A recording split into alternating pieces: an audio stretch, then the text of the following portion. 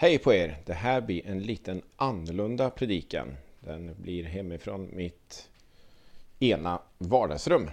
Och det beror på att min fru har fått positivt svar på att hon har covid-19. Så då måste vi sitta i husarrest, höll jag på att säga. Så heter det inte, men vi måste hålla oss hemma. Karantän i alla fall minst en vecka. Så får vi hoppas och be att det går bra, att vi inte blir smittade vid andra. Men nu är det predikan. Visst har du stått i butiken och så har du tänkt att någon person står lite för nära dig. Du kanske står och tittar på ostar och helt plötsligt så dyker det upp någon precis bakom ryggen på dig. Och liksom bara tränger sig in och du nästan hör att personen flåsar lite. Så suspekt i de här tiderna. Eller som när jag skulle handla lite på Hemköp nere i Södra Ryds centrum för ett tag sedan. Och jag ställde mig i kassakön och det stod några damer och packade upp varor. Och jag ställde mig ungefär 2 meter bakom, bredvid några chokladkakor. Och helt plötsligt så kommer det en kvinna och dyker in från vänster. Och bara liksom glider in mellan mig och damerna. Hon tyckte antagligen att, här var det en kort kö. Och där stod någon snubbe och tittade på chokladkakor. Fattade inte alls grejen med 2 meters avstånd. Det var så nära att jag fick ett litet smärre utbrott. Men så kom jag på att jag är ju kristen. Man ska inte alltid ha utbrott. Och sen kom jag också på att jag är faktiskt pastor i en lokal kyrka här i Södra Ryd. Och det kanske inte är just det jag ska bli känd för. Att jag står och hojtar och skriker inne på Hemköp. Så jag höll mig lugn. Som tur var. Och just nu i pandemitiden så kan det ju vara lite störigt det här med människor som har svårt att hålla distans och hålla avstånd. Men vet du vad? Det är just en sån Gud som vi tror på, vi kristna. En Gud som har svårt att hålla avstånd. Och det är det predikan kommer handla om idag. Förra stunden så startade vi den här predikoserien Vi tror, som utgår från den apostoliska trosbekännelsen som formades i Rom bland de kristna på 200-talet. Och antagligen så var det också en dopbekännelse. Alltså att när man kom till tro och skulle döpas så bekände man sin tro enligt den här bekännelsen. Och förra söndagen så talade jag om det första stycket. Vi tror på Gud Fader. Och idag så ska vi ta oss an det andra stycket. Vi tror på Jesus Kristus. Och då tänker jag så här att vi, som vi gjorde förra söndagen, att vi ställer oss upp och bekänner. Och nu så är det lite svårt för mig att köra keynotes och ha några schyssta bilder i bakgrunden. Så jag har istället gjort lite enkla bilder. Så stå upp där hemma där du finns och så bekänner vi tillsammans. Så hoppas jag att du kan se bilden här. Vi tror på Gud Fader allsmäktig, himmelens och jordens skapare. Vi tror och på Jesus Kristus, hans enfödde son, vår Herre, vilken är avlad av den heliga ande, född av jungfru Maria, pinad under Pontius Pilatus, korsfäst, död och begraven, nederstigen till dödsriket. På 3:e dagen uppstånden igen ifrån de döda, uppstigen till himmelen, sittande på allsmäktig Gud Faders högra sida och därifrån igenkommande till att döma levande och döda. Vi tror också på den heliga ande, en helig allmännelig kyrka, det heliga samfund, syndernas förlåtelse, det dödas uppståndelse och ett evigt liv.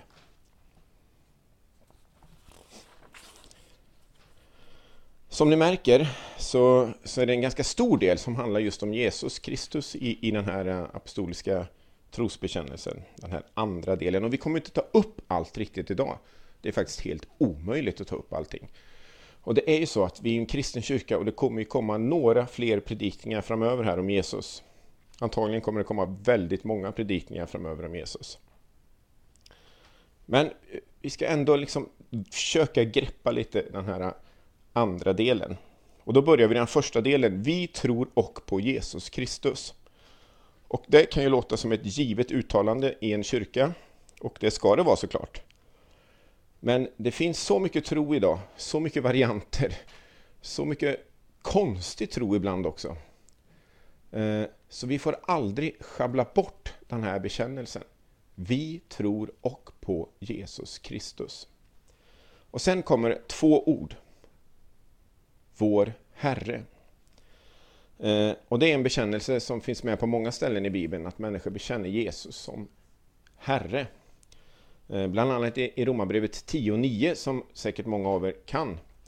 Om du med din mun bekänner att Jesus är Herre och i ditt hjärta tror att Gud har uppväckt honom från de döda, ska du bli räddad. Men vad menas med det här egentligen då? Förr i tiden så använde vi ju titlar i Sverige och då kunde man ju till exempel säga herr Jansson eller herr Svensson eller herr Sjögren kanske om man hade stött på mig. Men det är ju inte det som menas här att, att det är en titel. God dag herr Kristus. Utan det betyder ju att Jesus ska få vara herre i mitt liv, få ha inflytande i hela mitt liv. Och på mitt liv, på mina val, på allt. På grekiska heter det oftast kyrios, det som översätts med herre. Och det är ett ord som kunde användas till exempel av en slav om sin herre. Man använder det ofta i relation till den romerske kejsaren. Den romerske kejsaren var kyrios. Och om Jesus då används det just för att man såg honom som herre i den första kyrkan. Och då innebar det att hans ord och hans exempel var en odiskutabel auktoritet att följa som efterföljare. Och det är det fortfarande. Och det var ju den här bekännelsen som ofta blev ett stort problem för de första kristna också. För de bekände inte kejsaren som sin herre. Jag pratade om det förra predikan också. Att det fanns en kult omkring den romerske kejsaren som ofta kanske var mer politisk än religiös för att samla riket. Men det var dock en kult. Och de kristna, de tillbad bara Jesus Kristus som herre och bekände Jesus som herre, inte kejsaren. Och där blir det strul. Och inte bara strul, utan det var en livsfarlig bekännelse faktiskt i många tider i den första kyrkan. En bekännelse som bokstavligen kunde kosta livet. Och det är ju det som har lagt grunden till att vi sitter här idag som kristna i Skogsrokyrkan. Ja, nu sitter inte ni i Skogsrokyrkan och faktiskt inte ens jag idag. Men ändå att vi finns som kristna i Skövde och omnejd idag. Det är ju för att människor genom historien faktiskt har gett sina liv för den här bekännelsen. Jesus är Herre. Och de som fick dö för sin tro, de kom ju att kallas för martyrer. Det kallas de även idag. Martyr, alltså att man får dö för sin tro. Och martyr kommer ju från martyrium, eller martyrion, och som betyder vittne eller vittnesbörd. Så man kan ju tänka att deras liv och även deras död fick bli ett vittnesbörd om Jesus Kristus. En kyrkofader som heter Tertullianus på 200-talet, han myntade ett uttryck som liksom har följt med i historien sen, att martyrernas blod är kyrkans bästa utsäde. Martyrernas blod är kyrkans bästa utsäde. Jag har läst att mellan år 0 till 100, alltså under det första århundradet i kyrkans historia kan man säga då, så har man beräknat att ungefär 25 000 fick dö för sin kristna tro. Mellan år 100 och 200 så var det ungefär 55 000 som fick dö för sin kristna tro. År 2 till 300 så var det ungefär 330 000 som fick dö för sin kristna tro. Alltså kyrkan växte och expanderade den här tiden, så det är också därför som fler fick dö för sin tro naturligtvis. Mellan år 3 till 400 så har man beräknat att 1,5 miljon människor fick dö för sin kristna tro. Och som jag sa i förra gudstjänsten så har ju precis organisationen Open Doors kommit med sin årliga undersökning om förföljelse av kristna. Och då är det ju var 8:e kristen i världen som är utsatt för allvarlig eller extrem förföljelse. Och 2018, alltså ett par år sedan, så fick i snitt 11 kristna dö för sin tro varje dag. Och det blir ungefär 4 000 om året. Och jag kan tänka mig att det är ungefär liknande det här året som har gått nu. Så ungefär 4 000 om varje år ger fortfarande sitt liv för sin bekännelse att Jesus är Herre. Så kom ihåg det när du uttalar de här orden. Kanske ber med i den här apostoliska trosbekännelsen eller säger Jesus är Herre i något annat sammanhang. Det är ord som har en oerhörd sprängkraft. I många fall ses de som livsfarliga, otroligt utmanande och i vissa fall så kan det faktiskt leda till döden, även idag, i vår tid. Och i trosbekännelsens ord om Jesus så finns det som en U-formad rörelse kan man säga. Som ett U som går så här. Jag vet inte om jag är ur bild nu eller om jag är med i bild, men ett U. Och det börjar kan man säga på toppen här uppe. Som med Guds enfödde son, vår Herre. Men så är det ju det där med att Gud är en Gud som har svårt att hålla avstånd. Och den tanken så får Mattias, vår ungdomspastor, cred för det var han som kläckte den i fredags när vi satt och pratade om det här med predikan. Och rörelsen neråt, den liksom börjar här och så går det neråt att Jesus blir avlad av den heliga ande, född av jungfru Maria, född i ett skitigt stall, enkel familj. Kan Jesus komma längre ner? Ja, det kan han. Pinad under Pontius Pilatus, korsfäst, död och begraven. Och det stannar inte ens där. Rörelsen neråt fortsätter i den här trosbekännelsen och i det som Jesus går igenom ända ner i dödsriket. Ända ner i dödsriket. Från himlen till dödsriket. Och Jesus han har varit all the way, hela vägen. Vilket också innebär att var vi än är i livet, vilken situation vi än är i, vilket mående vi än har, vad som än drabbar oss, så har Jesus varit där. Vi är omslutna av Jesus vart vi än finns. Var vi än är liksom i livet, så kan vi lita på att Jesus är inte långt borta från oss. Gud är en Gud som har svårt att hålla avstånd. Han är nära. Där kunde jag ha slutat, längst ner i dödsriket. Jag satt och pratade med en man på häktet i veckan som gick. Just om det här med liksom hela Guds berättelse, Guds story. Den kristna berättelsen om Guds längtan efter sitt folk genom historien. Ett folk liksom som lever i samklang med Gud och i tro på Gud. Också Guds frustration när folket gång på gång vänder sig bort från Gud. Säger vi skiter i dig Gud, vi går vår egen väg, vi behöver ingen Gud. Och hur Gud sänder profet efter profet för att tala liksom folket är rätta, vänd om, gå med Gud igen. Och sen till slut väljer det otroligt drastiska som just trosbekännelsen beskriver. Att Gud blir människa, själv människa i Jesus Kristus. Och går i döden för sådana som vanliga människor som dig och mig. Och där som sagt kunde ju den här rörelsen ha stannat. Men det fantastiska med kristen tro är att det inte stannar där. Utan att den fortsätter uppåt igen. En sån dynamisk kraft som som i alla tider gett liksom människor nytt hopp, ny tro, nya möjligheter. Det stannar inte i dödsriket. På tredje dagen uppstånden igen från de döda, uppstigen till himlen, sittande på allsmäktig Gud faders högra sida och därifrån igen kommande till att döma levande och döda. Från botten all the way upp till himlen igen. Men fortfarande inte långt borta från någon av oss. För Gud är den Gud som inte kan hålla avstånd. Det finns en liknande sån rörelse, urrörelse kan man säga, beskriven i Filipperbrevet 2. Och en del kanske minns, vi hade Filipperbrevet som tema i vår kyrka för ett tag sedan. Och församlingen i Filippi som Paulus skriver Filipperbrevet till är ju de första kristna i Europa, den första församlingen som planteras i Europa. Och då ska vi läsa från Filipperbrevet 2 och vers 5-11.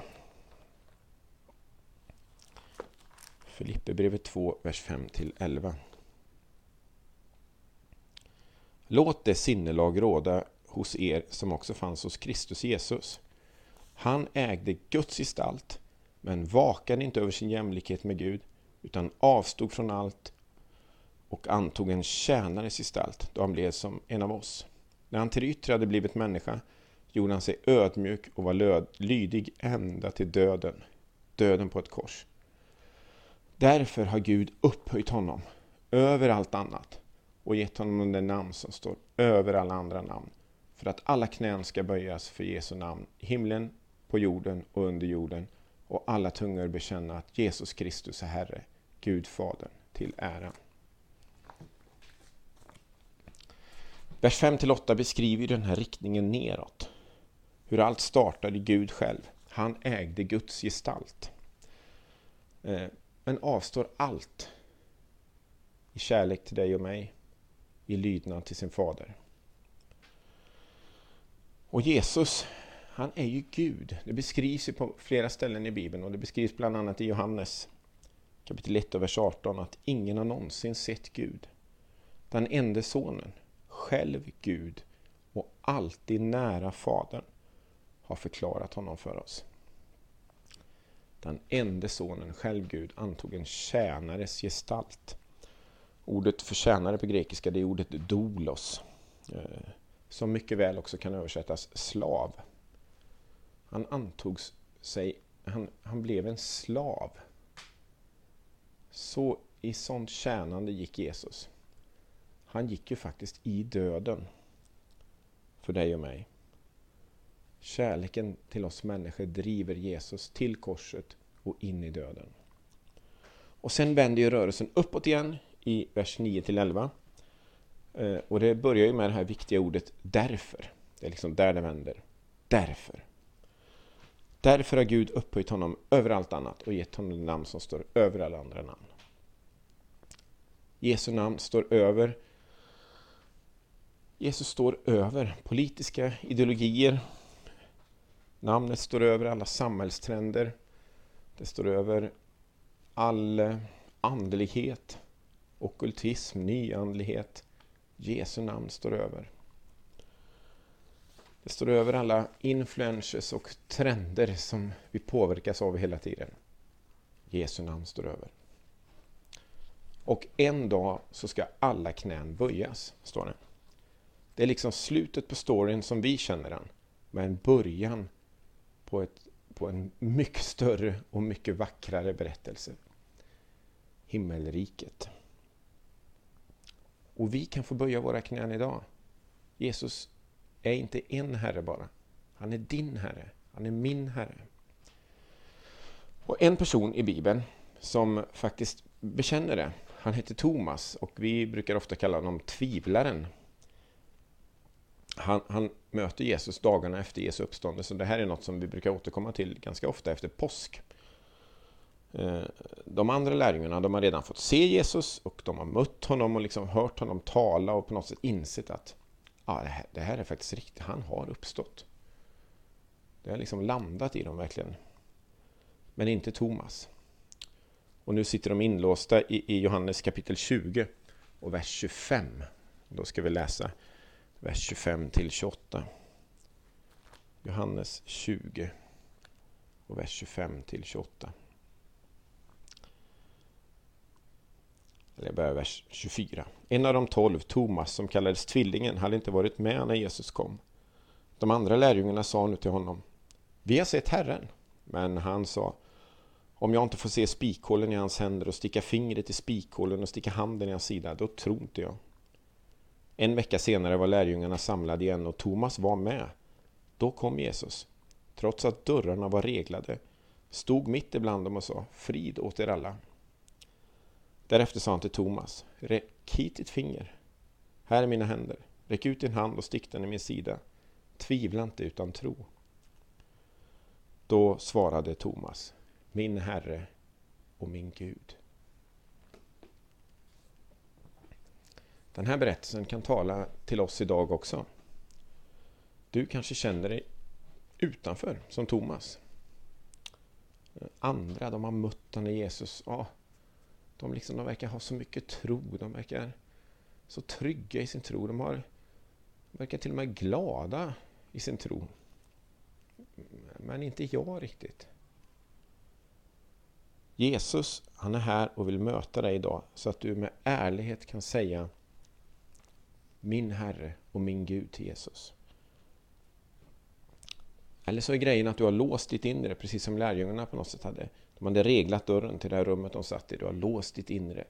Du har låst för att du är rädd för att Jesus verkligen ska få komma in allra längst in. Och du har inte riktigt landat i det här. Men Jesus, du är min Herre. Du är min. Idag är en dag då du kan få öppna den här dörren, släppa in Jesus i hela ditt liv, allra längst in. Och vi ska avsluta predikan idag med att bekänna de här orden om Jesus, just den här biten om Jesus i trosbekännelsen en gång till. Och jag hade tänkt att om jag hade gjort det här i kyrkan så skulle jag ha böjt knä. Men nu kan jag inte böja knä, för då kommer jag riva hela min ställning som jag har satt telefonen och allting på här. Eller så kommer jag inte synas överhuvudtaget. Så jag står kvar. Men om du vill så kan du få böja knä hemma där du finns, i soffan eller där köksbord eller vart du nu är. För en dag så sa Jesus att en dag så ska alla knän böjas inför honom. Och vi kan få göra det idag som en symbolhandling för att vi vill att Jesus ska vara Herre i våra liv.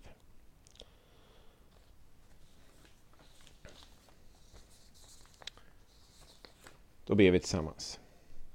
Så som sagt, vill du så böj knä.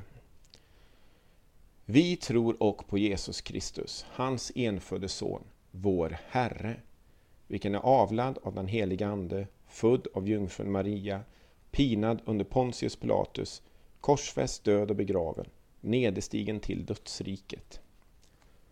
Hela vägen ner. Och så vänder det. På tredje dagen uppstånden igen ifrån de döda.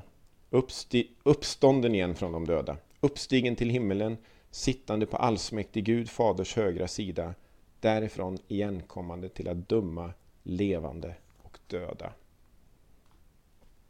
Amen. Tänk på det när du står i affären eller går på stan och tycker att nu är det någon som kommer lite för nära mig här. Gud är en Gud som inte klarar av att hålla avstånd. Han vill vara nära dig. Han kom, blev människa i Jesus Kristus. Jag älskar dig så mycket så han gick i döden för dig.